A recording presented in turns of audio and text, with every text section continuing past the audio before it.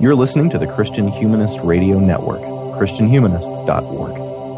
All the girls are complicated.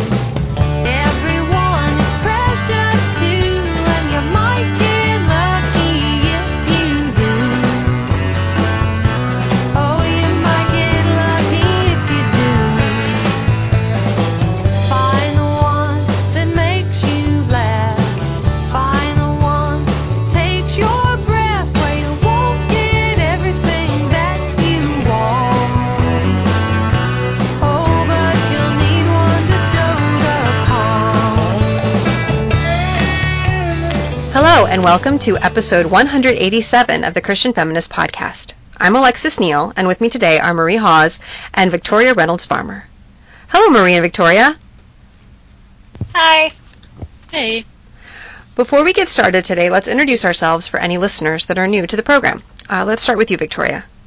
Hi, everyone. As Alexis said, I'm Victoria Reynolds Farmer. I have a PhD in Gender Studies and Literature from Florida State University, and currently I work for a market research firm, and in my free time I read and write and play the ukulele. Thanks, Victoria. How about you, Marie? Thanks. Yeah, I'm Marie Hause, a regular panelist on the show. I have a PhD in early modern literature and an MDiv with a certificate in women's gender and sexuality studies. And I live in Connecticut with my family. Currently, I'm mostly taking care of my 3 children. That sounds like a busy time. My name is Alexis Neal. I do not have degrees in literature or women's studies. My degrees are in criminal justice and law, but I really appreciate the chance to be here and learn from people who have studied literature and feminist issues more extensively. I live in southern Missouri with my husband, Coyle Neal, of the City of Man podcast, the political podcast of the Christian Humanist Radio Network. And most of my time is spent these days. I am homeschooling, getting ready to start homeschooling my second child as well as my first. So I've been homeschooling one for a couple of years, and now it's going to be like for really real homeschooling because now I will have 2.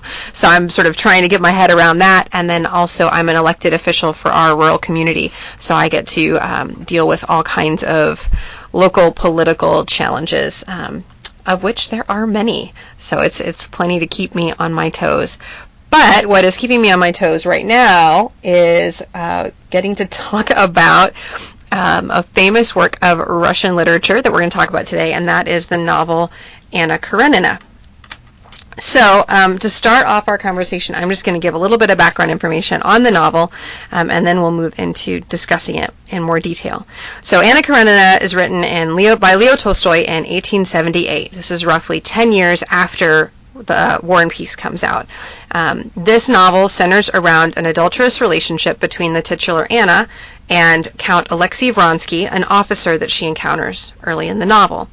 Alongside Anna and Vronsky, and to a lesser degree Anna's husband, who rather obnoxiously is also named Alexei, but we're going to probably call him Karenin if we need to refer to him in this episode to try and keep things a little bit less confusing. But in addition to them, we also encounter 2 other significant couples, Anna's brother Steva Oblonsky and his wife Dolly, and then Dolly's younger sister Kitty, who ends up marrying a gentleman named Levin, an old friend of Steva's, and a pretty obvious Leo Tolstoy stand-in in the story. And if you think all of that is hard to follow, just wait until you read the book. Of these 3 relationships, one is clearly and fairly consistently tragic. Another, while still tragic in its way, is less catastrophic in its outcome, as the parties do reach something of a loveless détente. And then the third relationship is what appears to be the novel's version of a happy marriage. Of course, this being a Tolstoy work, it also includes a host of other themes: family, faith, politics, progress, rural versus urban living. Anna Karenina is routinely included in and often tops lists of best or most important novels, and according to Wikipedia, it has spawned something like 17 or more films, the most familiar of which for American viewers is probably the 2012 version starring Keira Knightley. something like 7 television adaptations, including 1 in development currently, 4 ballets, 3 musicals, 4 operas, and 1 mashup novel entitled Android Karenina. So this has definitely permeated culture, Western culture, in a variety of ways. But before we start talking more about the novel, ladies, is there anything else our listeners need to know going into our discussion that I've missed in my sort of short summary? And while you're at it, can you tell our listeners a little bit about your personal interactions with Anna Kay? When you first read the novel, your first impressions, second impressions, has your opinion changed over time? Any adaptations you've seen? Just talk to us about your experiences with this work. Marie, why don't we start with you? Yeah, thank you for that summary. I appreciate that list of themes particularly. For my part, I had actually never read this novel before reading it for preparing for this episode, so I joined this episode so that I would get a chance to read this and get into it for the first time, and it was actually a real pleasure to sink into something so expansive and profound. I sort of forget sometimes how nice it is to get into a really huge novel like this, but I don't have any other experience with it, and I haven't seen or read any of the adaptations. All right, Victoria, how about you? I had read this novel once before. I was about 19, and because I was 19, I read it for a very silly reason, because there was a boy. I was dating someone at the time who was very into Russian novels, and I said on some date or other, tell me what it is you like about them. I just can't really get into the Russians. And he said, you have to read Anna Karenina, so I did. I really enjoyed the novel the first time I read it for a completely different reason than I really enjoyed it this time. I found it romantic and dramatic and operatic and over the top. Very like soap opera train wreck reasons. Reading it again over 15 years later with 14 years of marriage under my belt was a completely different experience. Primarily, like, my experience of reading the novel the second time was like, 19-year-old me was super dumb and really inexperienced and completely looking at the wrong things in this novel. And I was really frustrated with a lot of the characters and mostly with the depiction of marriage, because it seems like most of the characters, and we'll talk about the exceptions to this, but most of the characters, particularly Anna and Karenina, work really hard to purposefully misunderstand each other, to try to avoid communication. Just they seem like they don't really want to do the work of being married. And what seemed over the top and kind of delicious at first ended up seeming this time like a purposeful attempt to misunderstand what marriage is supposed to be for. But I also kind of expanded my view of what the novel is trying to do, because I see it much less as a soap opera these days and much more as a work of kind of humanistic philosophy. But I'm sure we'll talk more about that as the episode goes on. Yes, I'm very much looking forward to discussing those things, because I have only read, like Marie, I've only read this novel the one time when I was 41 years old, which is how many years old I am now. I read it for a book club. This is the same book club where I read Middlemarch last year and then had an episode on Middlemarch, because apparently I'm just stealing from a book club for episode ideas at this point. I had not read it before, but in college, these many years ago, I had read War and Peace for a class and did not care for it at all.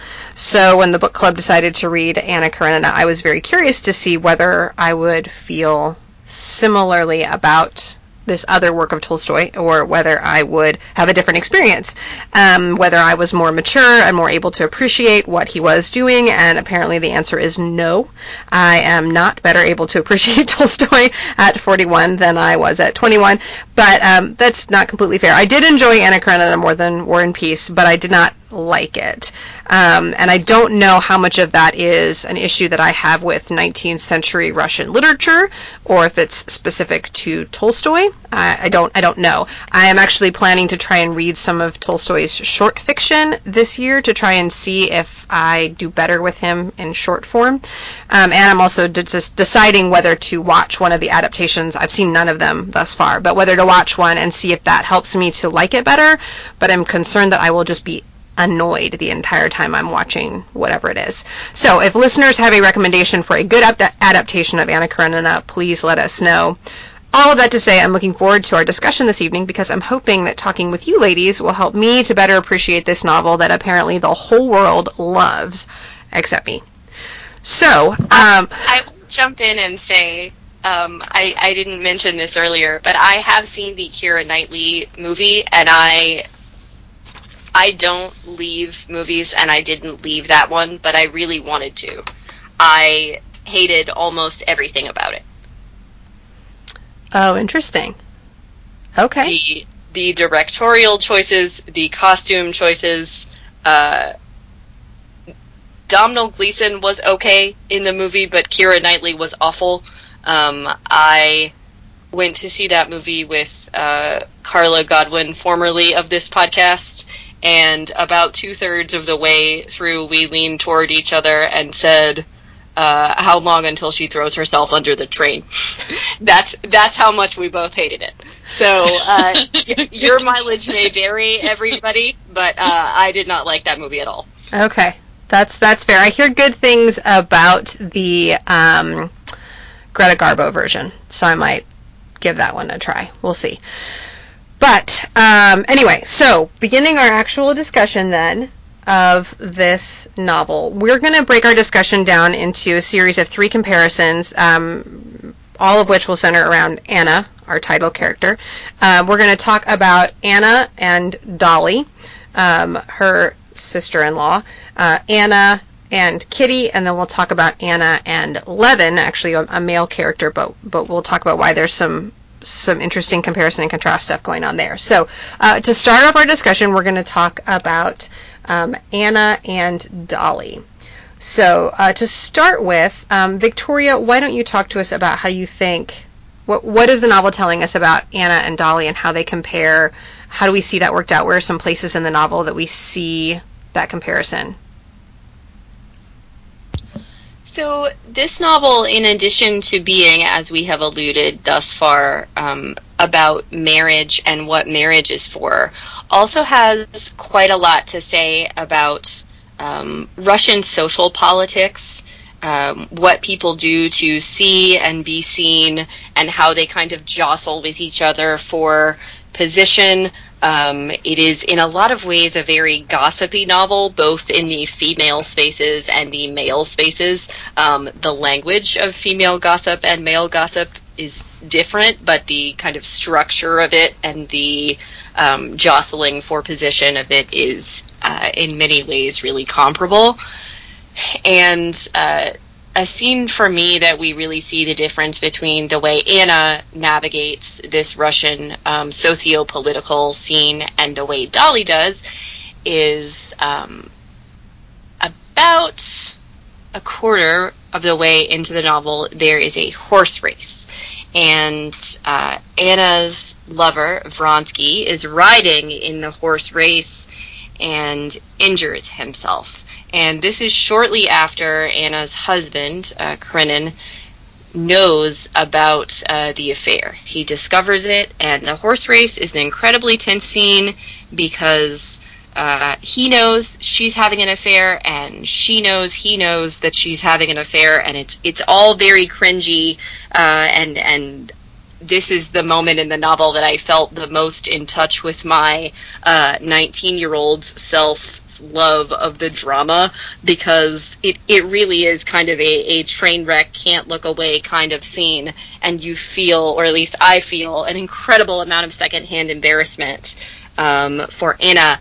But you know who doesn't? Dolly. Dolly is totally into it. She is even more here for the drama than 19-year-old me. She says in a scene very close by to the horse race that she wishes she could have an affair too, because it's all very exciting. And you just realize that her priorities are not the same as Anna's, who is, to her credit, kind of mortified by the whole thing.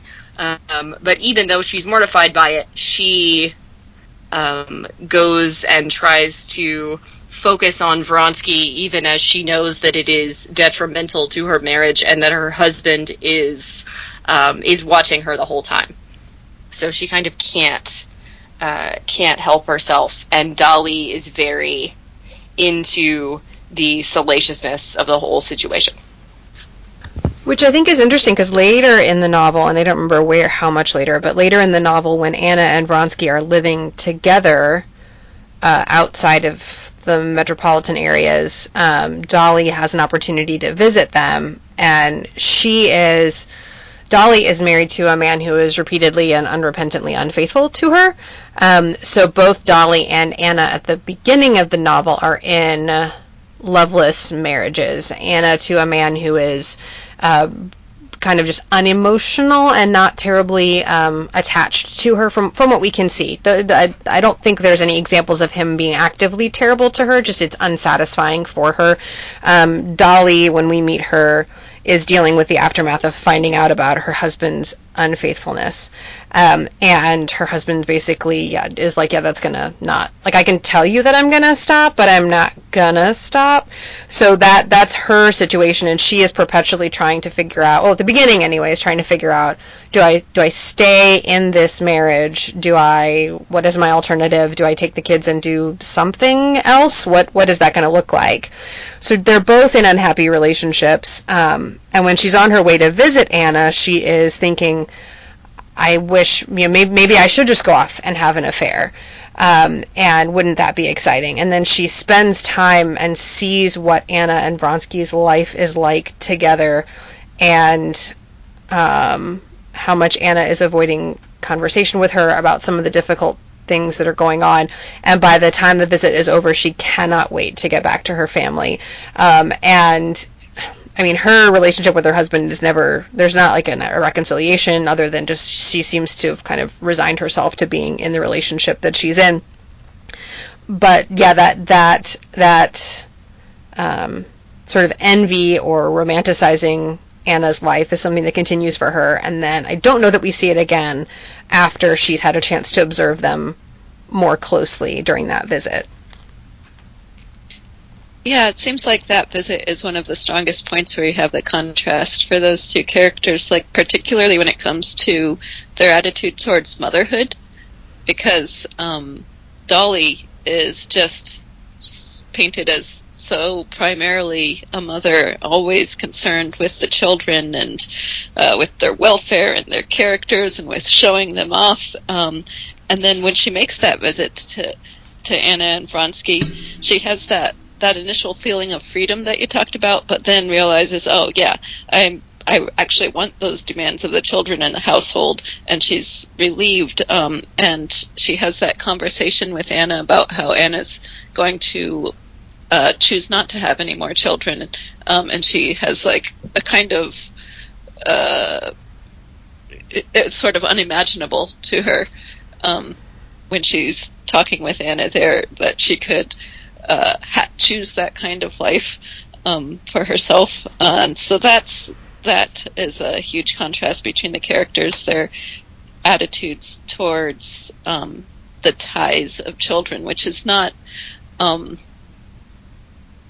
it's not something that I think we're supposed to see as maybe positive in the way that Tolstoy is painting Anna, but it is something that resonates today with her portrayal. I think that she has that freedom of thought that Dolly can't even imagine.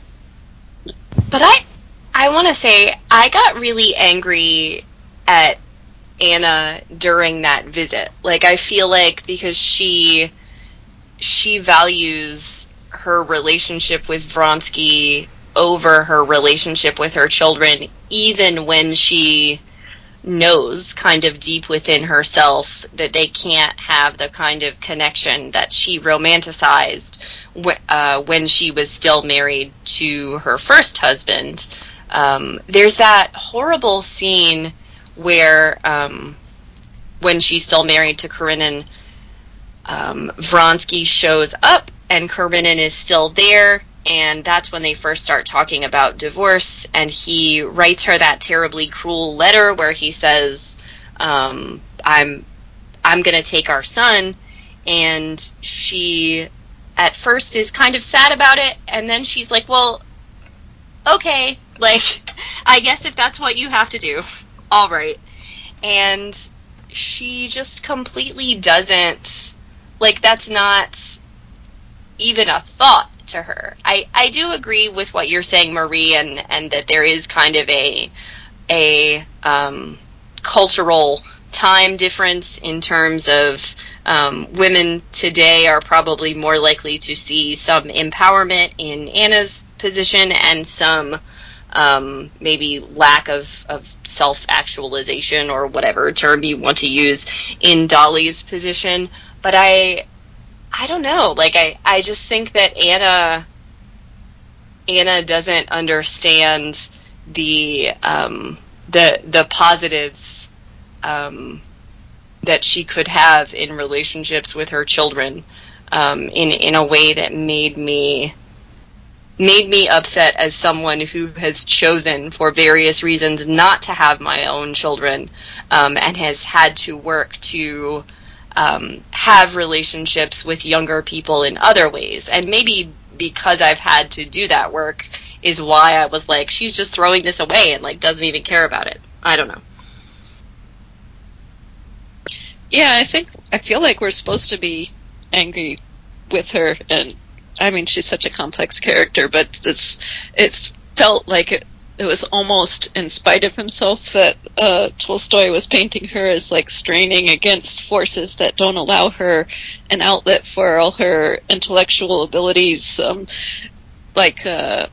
when she's trying to get into those agricultural activities and schooling and that sort of thing, when she's living with Vronsky, and she's constantly reading, and that's something that we see. I feel like the narration is supposed to say, like, that's definitely unfulfilling to her because it's not children.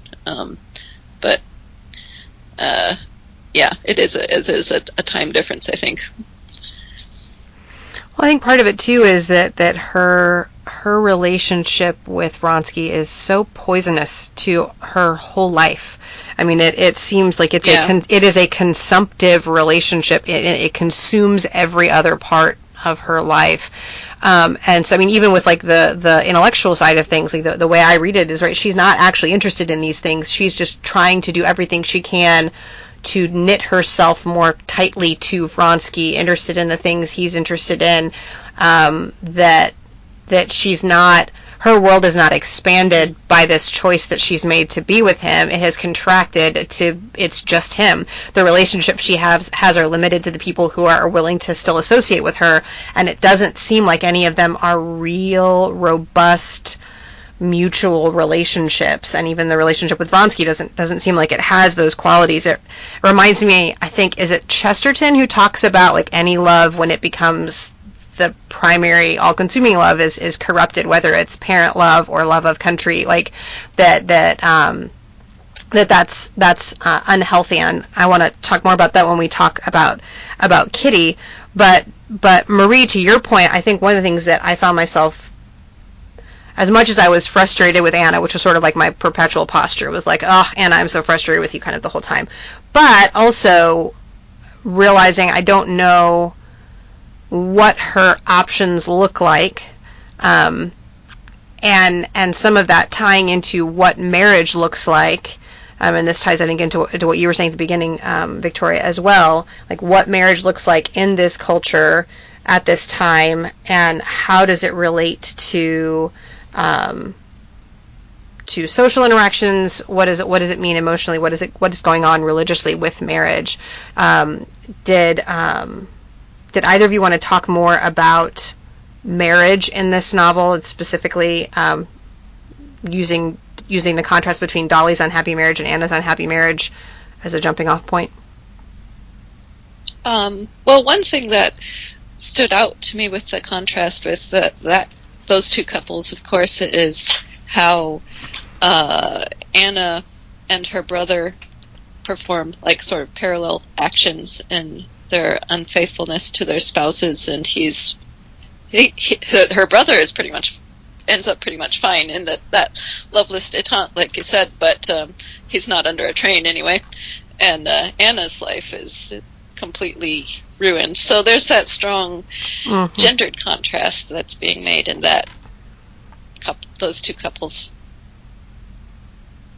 Yeah, I mean, there is an assumption, and I think someone even says in one of those like business meetings, I don't remember who it was, because in addition to there being like 50 million people in this novel, everybody has at least 3 names, because the Russian patronymic construction is so difficult to follow for my American brain. Did you two have as much trouble with that as I did? I mean, it was not an easy thing to get my head around. The nicknames were confusing. Yeah. Yeah. So all of that, it's very difficult to kind of wrap your brain around who is saying what, but at some point in some business meeting, the assumption that married men are just going to have affairs because that's what they do comes up, and the scandal around Anna, the reason that she becomes the kind of social pariah that Alexis mentions, and the size of her world shrinks, is because a married woman having an affair is a different thing socially, and it means something different. So yeah, I think, Marie, you're right. There is a kind of gender double standard happening there. And I think with both couples, too, we have this emphasis in both Dolly's mind and Anna's mind on what's going to happen to the children, even though Anna has, placed all of her love and desire into this relationship with Vronsky. She does end up very concerned about Seryoja and not being able to be with him anymore. And I think that one of the most chilling scenes in the novel is when she has that one last visit with her son after he thinks that she's dead, so she's like practically appearing like a ghost to him, and she just spends a few minutes with him and then leaves, and that's the last time he sees her. It's so horrible. And then there's her daughter as well that she has with Vronsky, who is of course the second Anna Karenina in the novel, because she's claimed by Anna's husband rather than by Vronsky by the end of the novel. So I think that echoing of the name in that second Anna Karenina is a way of reinforcing that we're supposed to be asking, well, what's going to happen to these children because of the actions of these adults, and the scarring that's going to happen to them.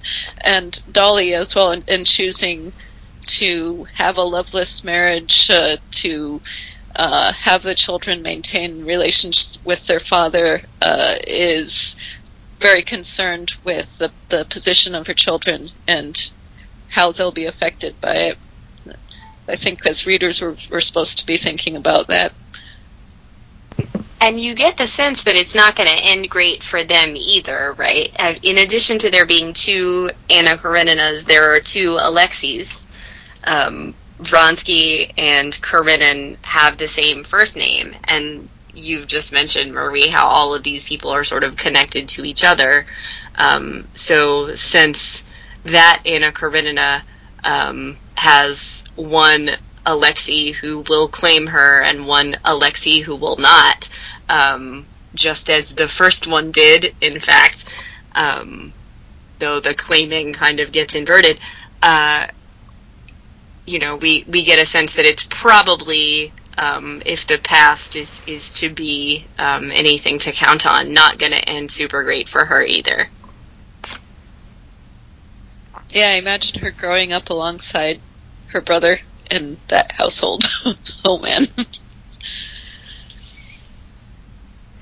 Well, Marie, your point about Anna and her relationships with her children, I think, makes a good transition to the next comparison, Anna and Kitty.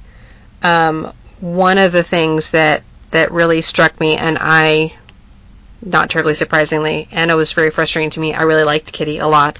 But one of the things that I thought, I think there are a lot of points of comparison between Anna and Kitty. They demonstrate competing expressions of femininity in a number of respects.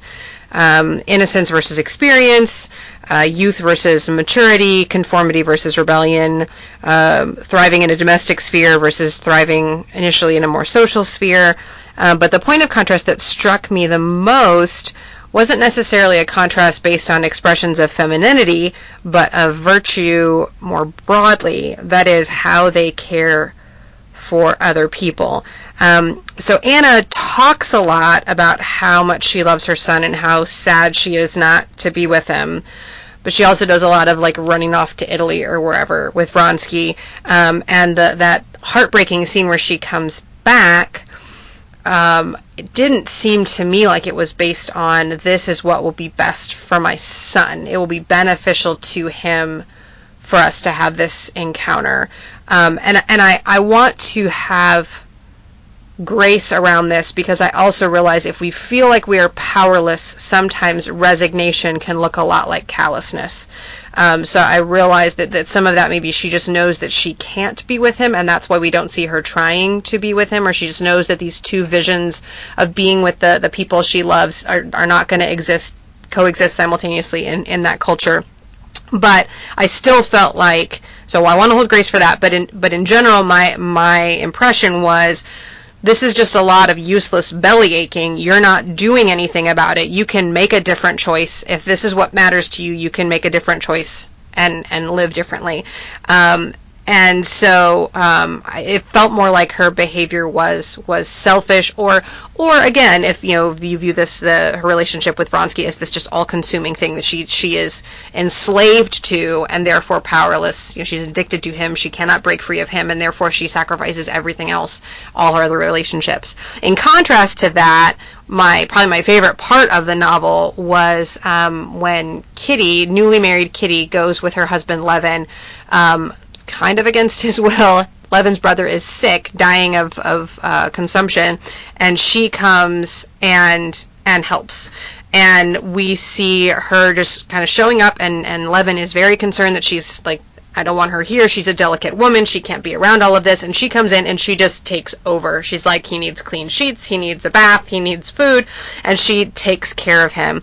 So in Kitty, we see that compassion, and her compassion drives her toward the sufferer to help him. And there's a second contrast here. She's not just contrasted with Anna and her failure, I think, to care for her son, but we also see a contrast between Kitty and Levin. So it's not just a gender, like two women expressing care for someone in different ways. You also see a contrast with Levin, because he sees his brother suffering, and his response is to recoil and be squeamish about it, and he doesn't know what to do, so he kind of wants to pull away. And it's just such a beautiful picture. Our Sunday school class was just talking about this morning, actually, like how the compassion of Jesus results in action. He loves his sick and sinful people, and that love drives him toward them, to help them, to heal them, and ultimately to save them. And Kitty is a picture of that virtue in the way that she sees Levin's brother suffering and is just driven to do something in a way that Levin didn't, and in a way that I don't think we see Anna demonstrating, for whatever reason, toward her children.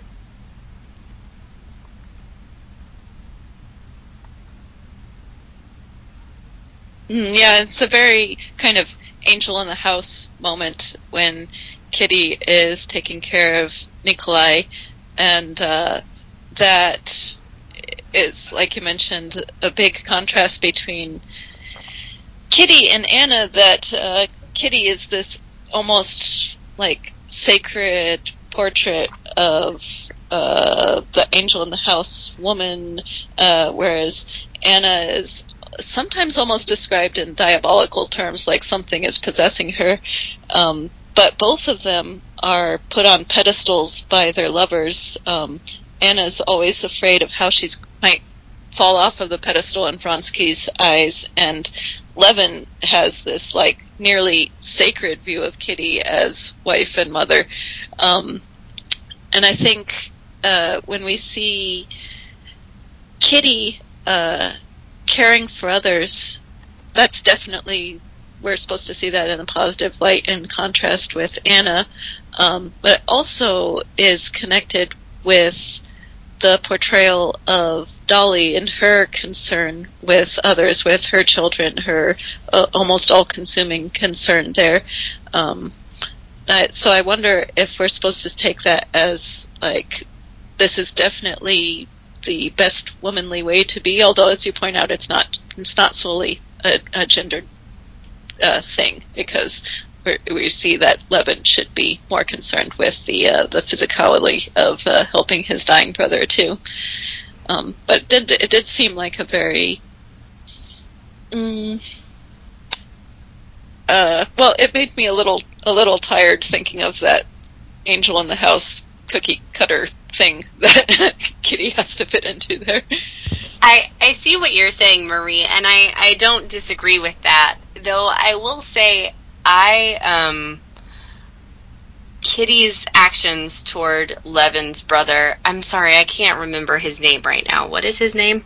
Nikolai, thank you. So Kitty's actions toward Nikolai actually ended up making me like both Nikolai and Lennon more. Their relationship was just exhausting to me. They needle each other so much. It's clear that they're very different types of people, and I'm sympathetic to that. I am one of 4 children, and my sister and brothers are very different from me. It's taken kind of all of us getting to adulthood to respect and understand the way in which we are different people. So I understand how that works. But particularly with these ideas of physical sickness that we've been talking about, there's a scene with Levin and Nikolai earlier in the novel where they're living in a house together, and Levin goes out and works the fields with the workers that they are over. They're a higher class of, and his brother is making fun of him for this, and Levin says, no, actually, I've discovered that a lot of my anxiety and kind of neurasthenia is alleviated by work with my hands. And his brother is like, that's dumb, that's low class, that doesn't make any sense. And I really saw that scene and the scene where Kitty kind of jumps in and takes care of Nikolai's physical needs as parallel scenes, where Levin can kind of understand that connection for himself. He can realize that physicality should triumph over kind of mental philosophizing and worrying. Can see how that works in his own life, but cannot make himself make that leap to care for the physical needs of someone else and get a kind of emotional relief from that. So Kitty, made me see both Levin and Nikolai in more shades than I otherwise would. I can see that, yeah. Well, and I think your point, Victoria, leads to another potential contrast between Kitty and Levin's relationship and Anna and Vronsky's. We've talked before about how all-consuming Anna's relationship with Vronsky is, and I feel like that's not as much a factor for Levin and for Kitty, for a number of reasons, I'm sure, but Anna's trying to find her happiness solely in Vronsky, and he is not sufficient to support that. He is not solid enough. He's not constant enough. He cannot be that foundation. And she's really not enough to be his foundation either. We see him kind of perpetually wanting to find some measure of satisfaction in other things, and that's a source of constant stress for her and jealousy, partly because she doesn't have that luxury, right? Like the number of available additional supports for her is significantly restricted, like you were saying earlier, with the differing gender views on infidelity. But they're so trying to be absorbed in and by one another and to be the focus of one another, and that center just can't hold. But both Levin and Kitty seem to be able to work for things besides the other person, and then also both of them seem to have a spiritual dimension to their existence, so that they are not consumed as fully by the other person. Like Levin, certainly we know, has a lot of other things on his mind, both before and after marriage. And Kitty, she loves him a lot, but she's also got her faith that he initially is not sure that he shares, and her family and her other relationships. And so it might not be as an expansive a list of other interests or supports in her life as we would maybe like, but it's certainly is more robust than what Anna and Vronsky have or are willing to take advantage of. So I think some of that maybe ties in to your point earlier, Victoria, about what is marriage for? Is there work to be done? Is there a purpose behind it? Is there something other than just gazing into the eyes of your spouse that is supposed to be accomplished in marriage? Yeah, and I think one thing I did appreciate about that caregiving scene with Nikolai's death is the growth that it's showing in Kitty's character in contrast to earlier in the novel, when she has that sort of experiment with Varenka of trying to live for others, but it doesn't really work out for her then because it's just artificial. She's like throwing herself into this social caregiving, trying to imitate her friend that she meets overseas, and she realizes that's not really for her, the life for her, partly because she is really just acting for herself and trying to figure out the secret to the happy life that she sees her friend living, or if not happy, like fulfilled life. And in contrast to that sort of artificiality early on, here when she's working to take care of Nikolai, she's doing what needs to be done in the moment, and she's doing it for Nikolai and for Levin, rather than to create a kind of persona for herself, I guess. So I do see that connection with the powerful mowing scene with Levin that you mentioned a minute ago, and Kitty working in the moment, doing what needs to be done, and trying to finding in that, in a way, fulfillment in life, because it seems like the overarching question in this novel, at least that kept coming back to for me when I was reading it, is all of the characters are trying to figure out what is the point of life, just that tiny little question. So there's and in working in the practicalities of the moment with the mowing and with the taking care of the sick brother, both Levin and Kitty in those moments at least are finding some kind of fulfillment, even if they don't have perhaps the ultimate answer of what is the point of life. Yeah, I agree. I think those two moments were kind of the moments I was least frustrated with the characters of the novel, because I think, well, this is kind of tipping my own hand, but that's fine. I do think that the purpose of life is to connect oneself to community and other people, and to figure out how we can serve each other. So I guess that it makes sense that those are the two moments of the novel that I would find most fulfilling.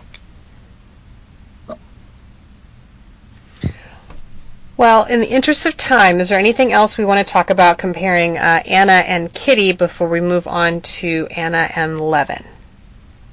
Well, I think we're sort of already moving on to Anna and Levin. It's all sort of connected, isn't it? Sure. So, Marie, do you want to talk about some of the ways, the contrasts or comparisons between Anna and Levin that we see in the novel?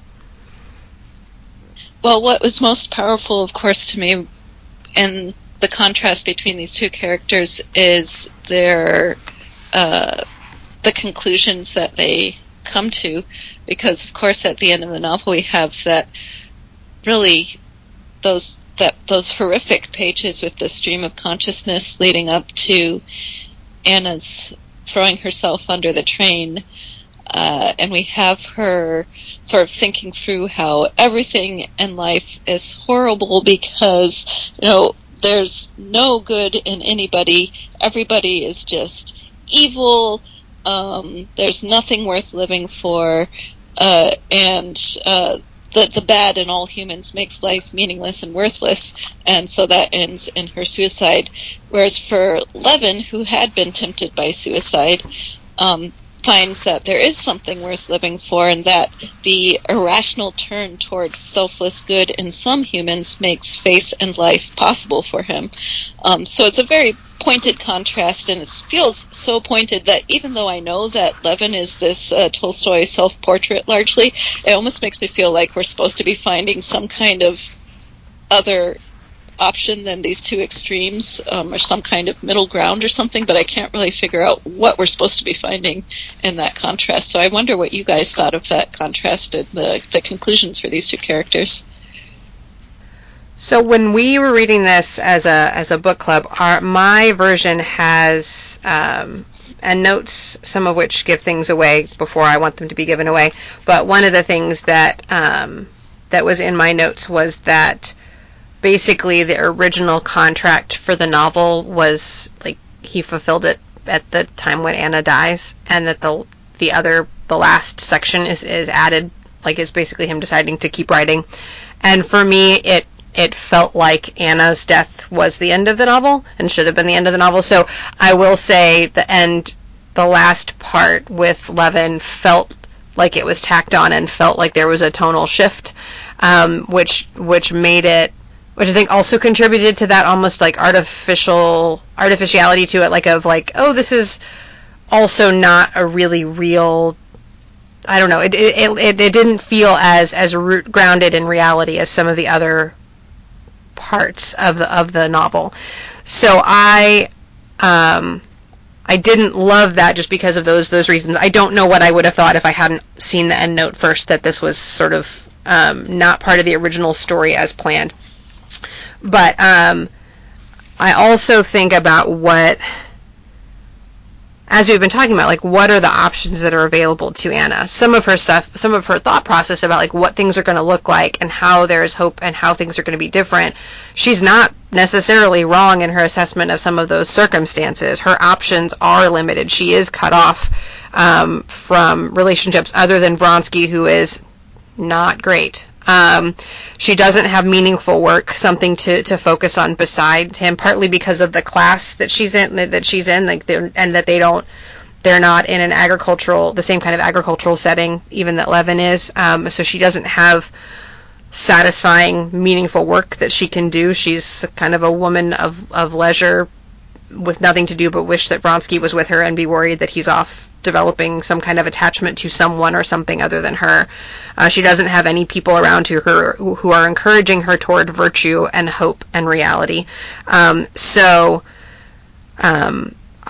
did wonder sort of how much of what Levin is able to do is a result of very real differences in their circumstances. I think they're both painted as having the potential for doing good work and society or in agricultural settings, or Anna creating schooling for people or that sort of thing. But we have Levin. Levin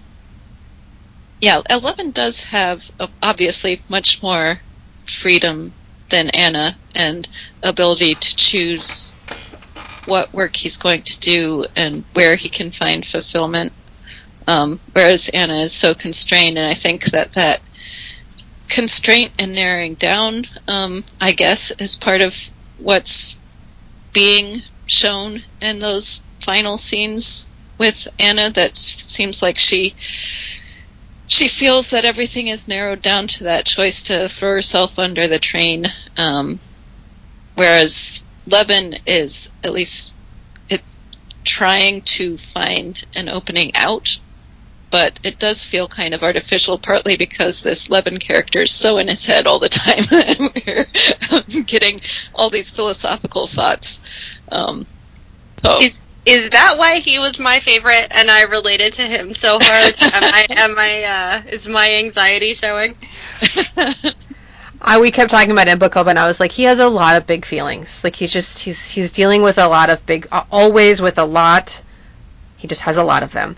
And, but I thought that was interesting because it was, obviously part of that's because he's Tolstoy, so Tolstoy gets to just whatever Tolstoy is thinking about, right? He has the most access to his own thoughts, and therefore we get to see those. But that there is so much, that the two characters who are having the biggest feelings are not two female characters or two male characters. I think you see Anna and you see Levin having these big feelings. Sometimes those feelings are, as I tell my children, sometimes your feelings are telling you things that are not true, and it's still a real feeling that you're having, but it's telling you something about the world that's not true. And both of them experience that, it is an interesting contrast to see how they process that and how the people around them have a role in that, because Levin does have people in his life who are sharpening him in a substantive way. He has, his brothers do speak into his life with varying degrees of truth. He has a housekeeper who also seems to be able to be pretty frank with him. He and Kitty, their relationship that they have, their communication, they seem to be the married couple that is actually trying to communicate clearly when there's an issue, and one or both of them has made up a story in their head about what is going on with the other person. I was always so nervous because everybody else was so bad at communication. There'd be something that would happen. I'd be like, this is it. He's going to break up Kitty and Levin. I'm going to hate this even more. And I was always surprised that they would go and they would talk it out and they would cry and they would have a reconciliation, but they would actually say the words about whatever it was they were thinking, and fight through that. And so, some of that is Levin does have, I think, a high view of virtue personally, and he does have some kind of conversion sort of at the end. But even he does, right before he marries Kitty, doesn't he confess all of his indiscretions to her? So even he has not, followed a biblical sexual ethic necessarily prior to being married, and the consequences for him are obviously very different than what they've been for Anna. That scene, I don't remember what I felt about it the first time I read it, but the scene where he gives her the diary and says, like, before we get married, I need you to know the person that I used to be, I fully wept. Like, as a married person, and I'm sure the two of you have done this in your marriages as well, like, sometimes you just have these conversations where you're like, cards on the table, these are all the ways that I am terrible and sinful, and like, sorry that you're tied to me forever, but this is what it is. And sometimes you just have to go through those moments in your marriage, and they are painful and beautiful, and they are a portrait of the way that God loves and forgives, and even though they're scary, they are, to me, the best part about being married. And I loved that scene and Kitty's reaction to it so much. Oh yeah, that's really beautiful. I hadn't really even thought about that scene, but that makes a lot of sense. Thank you for expressing it that way. So then, if we see in Kitty and Levin, the novel's version of a happy marriage, one where they are not just focused on each other all the time to the exclusion of everything else, where they're not actively trying to misunderstand each other at every turn. I'm curious what you think then about the opening line of the novel. So Anna Karenina has one of the most famous opening lines of any novel. Happy families are all alike. Every unhappy family is unhappy in its own way. I don't know that we have more than one happy family to compare in this novel to see if they are alike, but we do have more than one unhappy family. So before we move into passing on, does anyone have anything they want to say about that opening line and the philosophy that it expresses? Give me happy and boring and samey all day. Like, I know that, like, the kind of knife twist of that line is, you know, uniqueness and excitement is in the unhappiness and the kind of quirkiness. But the thing that I say the most often when younger people ask me what it's like to have been married so long, and now that my husband is a high school teacher and all of his colleagues are 25 years old, I get asked about what it's like to have been married so long, increasingly frequently, and what I say to that is that, you know, you might not think it at the beginning, but the boring stuff is the best stuff. The best stuff is the routine of it, and knowing that someone is going to be there at the end of your 14-hour day to listen to you talk about it. So I don't know that I have taken the kind of sexy literary scholar view of this, but happy, boring families all the way for me, please. Yeah, I think there is something to that the happy family has that agape, selfless love, and that communication that you've been pointing out with Kitty and Levin, whereas the unhappy family, there are lots and lots of forms of lovelessness. So, yeah, boring love, that's the way to go. Well, and I guess and maybe this is the legal training coming through, like, so, because I was looking it up, and there, you know, there's like a whole principle that's derived from this, or this is expressing. The idea is that there's lots of ways to sort of go wrong with something, and only one way to, like, make sure you hit all of the right things. So it's not unlike following the law. Okay, there's a bunch of ways to break the law. So you could say that everyone who's not a criminal is the same because they've obeyed all of these laws, but they aren't the same. There's lots of ways to not disobey the law and live lots of different kinds of lives without transgressing. And I realize that it's a little bit maybe different, but that idea of whether it's, you know, biblical obedience or whether it's actual obedience to the civil law, like, the fact that you conform in certain specific ways, if that's the list you look at and you say, well, they do X and Y and Z, all of that is the same. Okay, so if being a good parent includes, you know, feeding your children and making sure that they have clothes to wear, boy, that sounds really samey. Well, no, there's lots more to being a parent than just feeding and clothing your children. And there's lots of ways for those things to look different, and there's lots of ways that they will look similar. But I don't think that I feel like that there's sort of an artificial conclusion that you jump to, thinking that it's just monotony and there's no difference. But if you know people, like I know people who are happily married and their marriages don't all, I don't think, look the same. They have different strengths and they have different ways that they, you know, feel appreciated or like to relate to each other.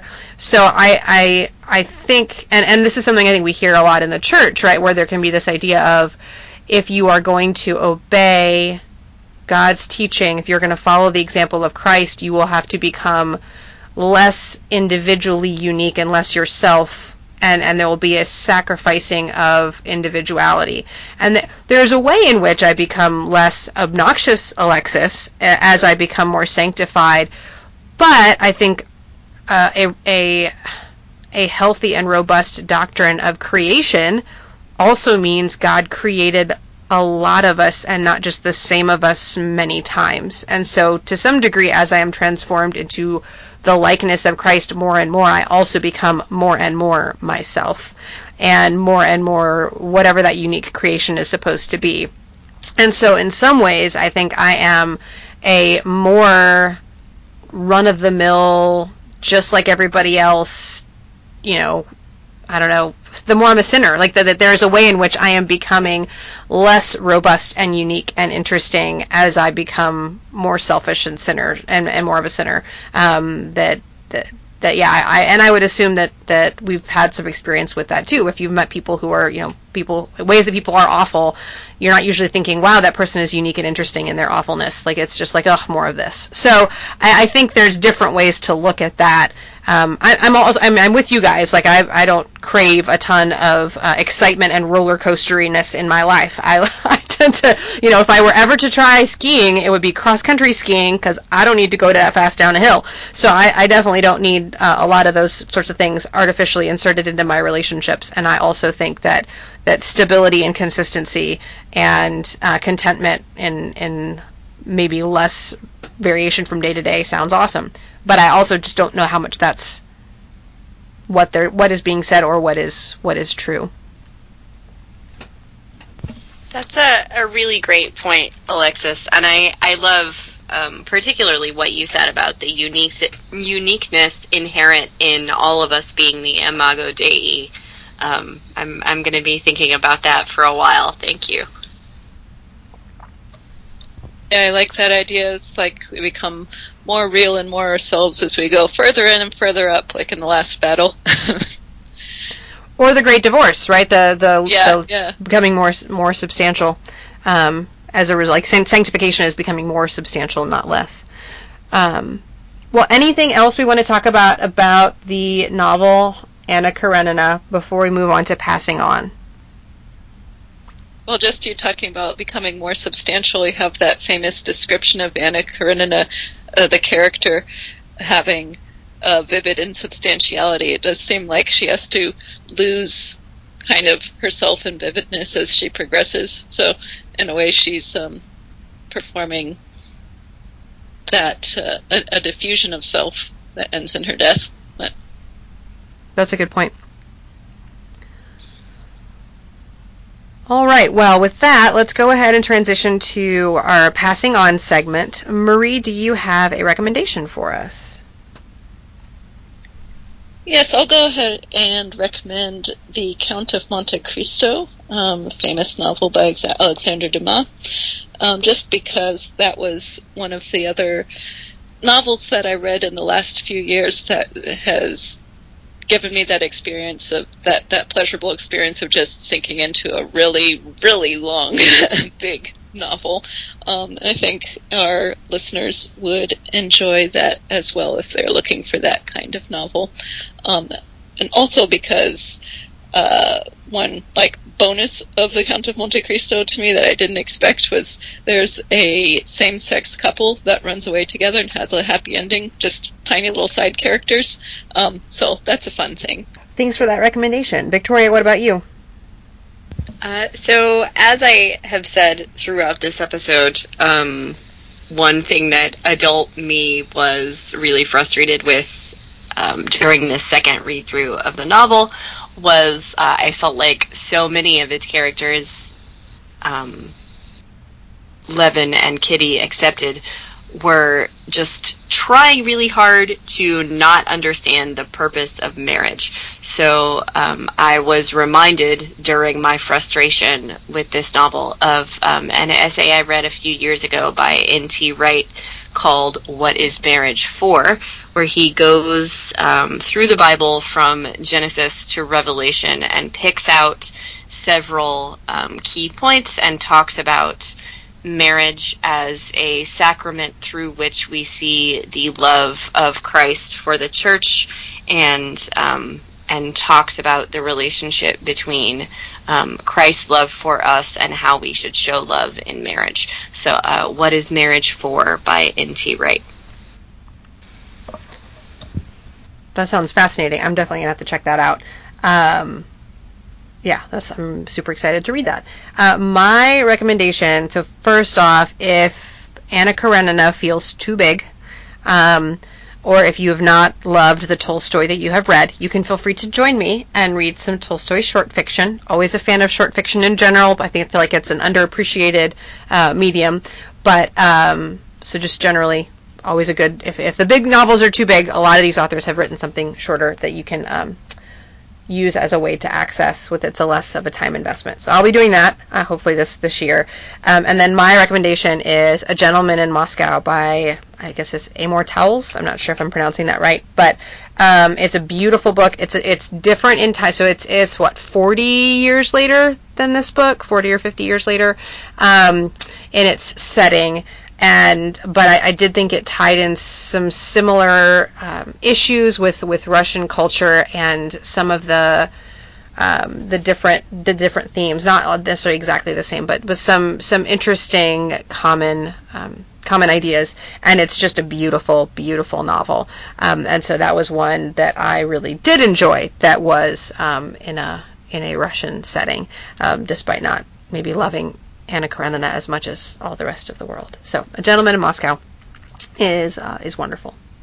Thank you for listening to the Christian Feminist Podcast. We'd love to hear from you. If you have topic or reading recommendations for future shows, or if you just want to drop us a line, you can do so at christianfeministpodcast@gmail.com. You can also find us on our Facebook page or at the network's Twitter or X handle, CH Radio Network. And check out the show notes from this and our other episodes at the Christian Humanist blog at christianhumanist.org. The Christian Feminist Podcast is a member of the Christian Humanist Radio Network. Kristen Filippic is our press liaison. For Marie Hause and Victoria Reynolds Farmer, I'm Alexis Neal. Beginning in September, our schedule is going to look a little different. We will be releasing one episode a month starting next month. Tune in next month when we'll be discussing the Barbie movie. Until then, in essentials unity, in non-essentials liberty, and in all things love.